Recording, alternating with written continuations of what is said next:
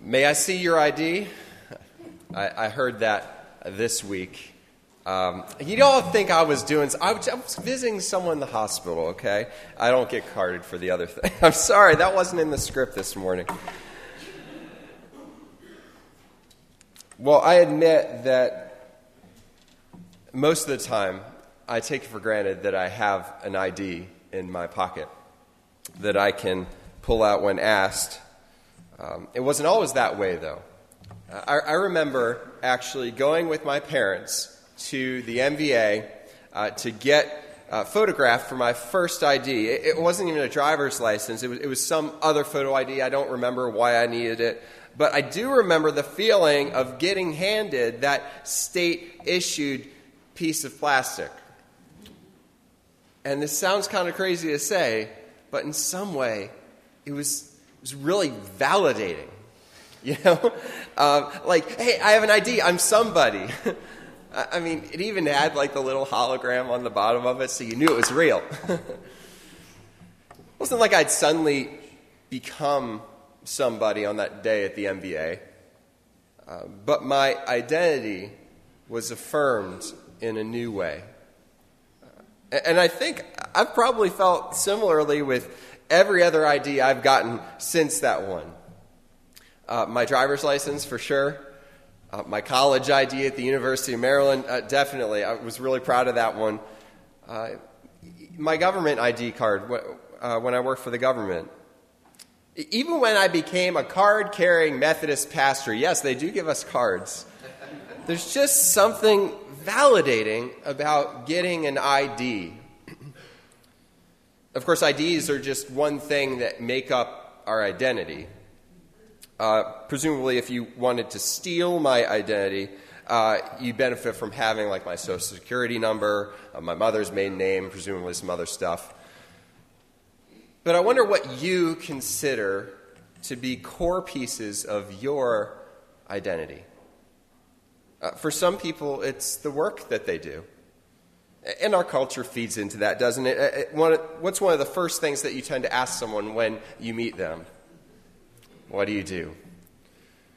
It seems that we think that if we want to know who someone is, we have to know what they do. Our identity can be based on a lot of other things, too. Maybe it's your political party or your number of Instagram followers. Maybe it's that you make a good salary, or if you're a student, maybe it's that you get good grades. What is your identity based on? Identity is actually front and center in the story of Jesus' baptism. And again, this is how Matthew says what happened. And as soon as Jesus was baptized, he went up out of the water, and at that moment, heaven opened, and he saw the Spirit of God descending like a dove and alighting on him. And a voice from heaven said, "This is my Son, whom I love. With him I am well pleased." So the Father speaks from heaven, and the Holy Spirit comes to affirm Jesus, his identity as God's Son. The Father, Son, and Holy Spirit seen in one act. It's such an amazing moment. Do you know that something very similar happens when someone is baptized as a Christian? Okay, we don't typically get the heaven-rending spectacle that Jesus got, but in a very real way, in our baptism, the Father speaks a word over us. This is my daughter. This is my son. And the Holy Spirit comes to affirm our identity as God's own child and to empower us to do God's will. Jesus is God's Son in a unique way. We know that. But Christians are like God's adopted children. When you adopt a child, you don't love that child in a second-class child type of way. You love that child as you would love your own biological children. At least that's what my adopted friends have told me. Paul says, along these lines, you did not receive a spirit of slavery to fall back into fear, but you have received a spirit of adoption. When we cry, Abba, Father, so that identification was part of their worship. When we cry, Abba, Father, it is that very Spirit bearing witness with our spirit that we are children of God. So what Paul is saying is that the Holy Spirit comes to witness to us the reality of our identity as children of God. The reality of our identity as children of God. It's like the Holy Spirit is the hologram of authenticity on the ID given to you by God the Father. I love that when Jesus was baptized, he actually hadn't really done anything yet. All he'd done is shown up to be baptized because it was the right thing to do. His ministry hadn't launched yet. There were no healings, no signs and wonders like Acts chapter 10 had talked about. And yet, God speaks and says, "This is my son," even before those things happen. And that's how it is at your baptism, whether as a baby or as an adult. It's not about what you bring. It's about God's declaration over you and God's Spirit upon you. You need to know that you are a child of God. 1 John 3:1 says, "See what love the Father has given us, that we should be called children of God." That is your ultimate identity. You know, I pretty much take it for granted that I have a state-issued photo ID. Do you take it for granted that you have a God-issued ID? It's a truth that needs to be affirmed over and over and over again. But there's something else you need to know. Yes, you have an identity. But there is an identity thief. There is someone that wants to come and snatch your God-given identity and to replace it with a lesser, more vulnerable identity. Immediately following Jesus' baptism, Matthew chapter 4 says this. Then Jesus was so these are the verses right after what Chuck read for us this morning. Then Jesus was led up by the Spirit into the wilderness to be tempted by the devil. He fasted 40 days and 40 nights, and afterwards he was famished. The tempter came and said to him, "If you are the Son of God, command these stones to become loaves of bread." All right, so let's review. The heavens cracked open. A voice declared Jesus as God's Son. The Holy Spirit comes and affirms it.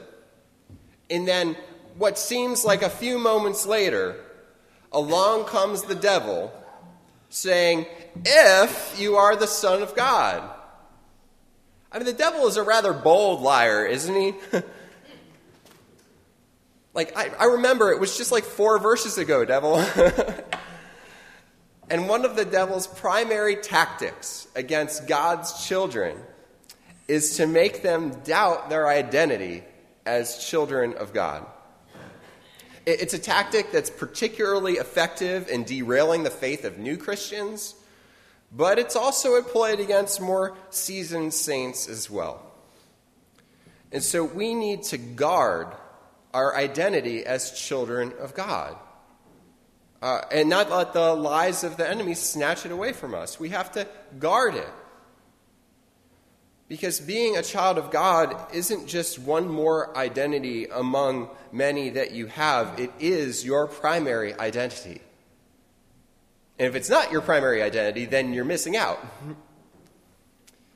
Because if the enemy can convince you to willingly put your primary identity somewhere else, then he can put you in a position to take you out.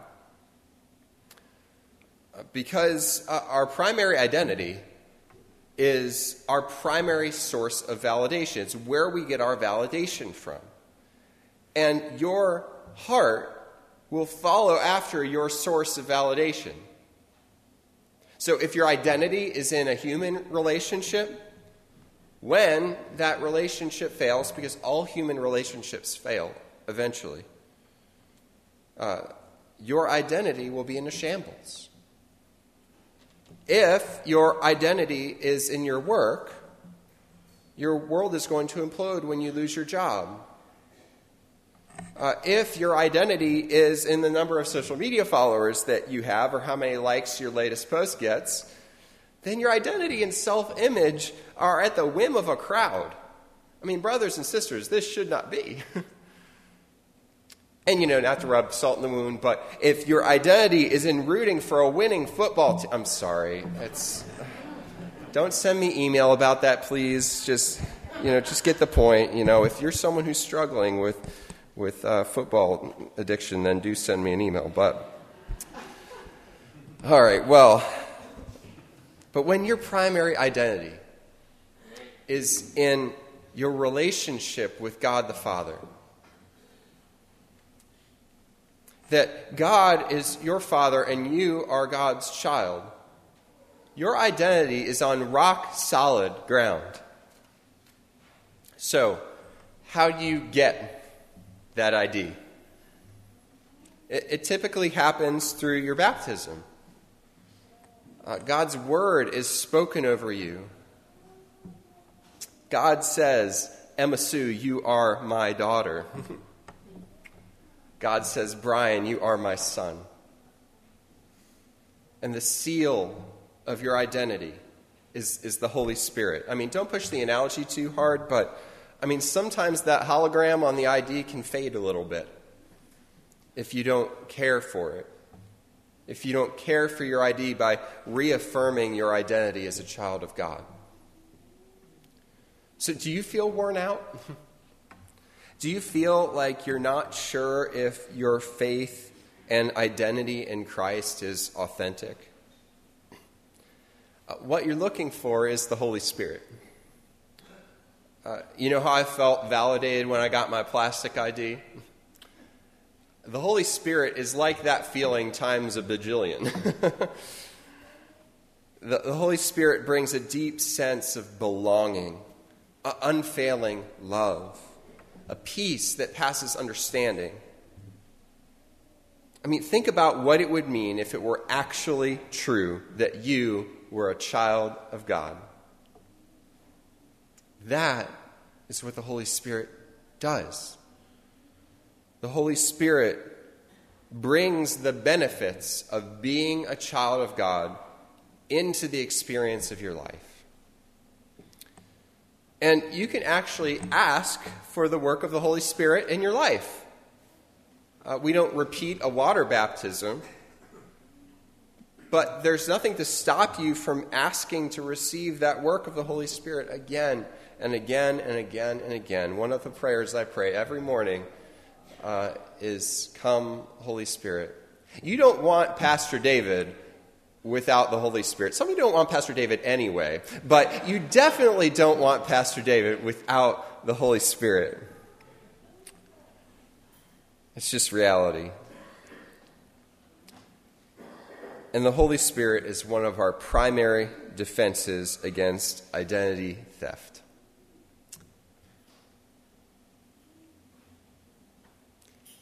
I'm pausing because there's no final paragraph of my message, because God said, "I'll tell you what to do when the time comes." So would you mind standing for a moment in body or spirit? And I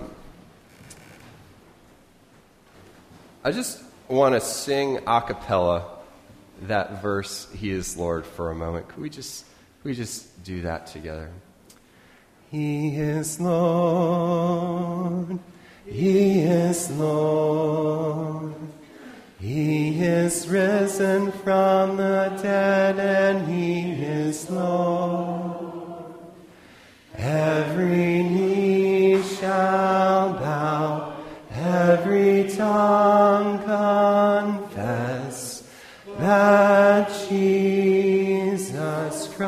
is Lord. God, we thank you that you are not only Lord, but that you are our Heavenly Father, and that you have seen fit to declare over us our belonging as your children. And today, Lord, we want to receive that affirmation in a new way, or a fresh way.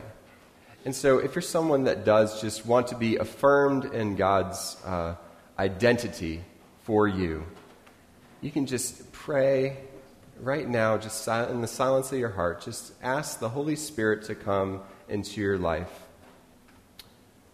to reaffirm the declaration of God the Father over you in baptism.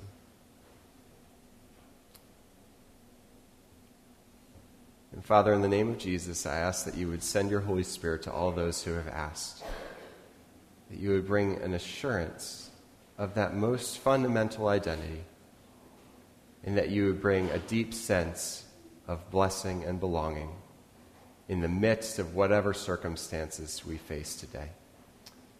In Jesus' name we pray. Amen.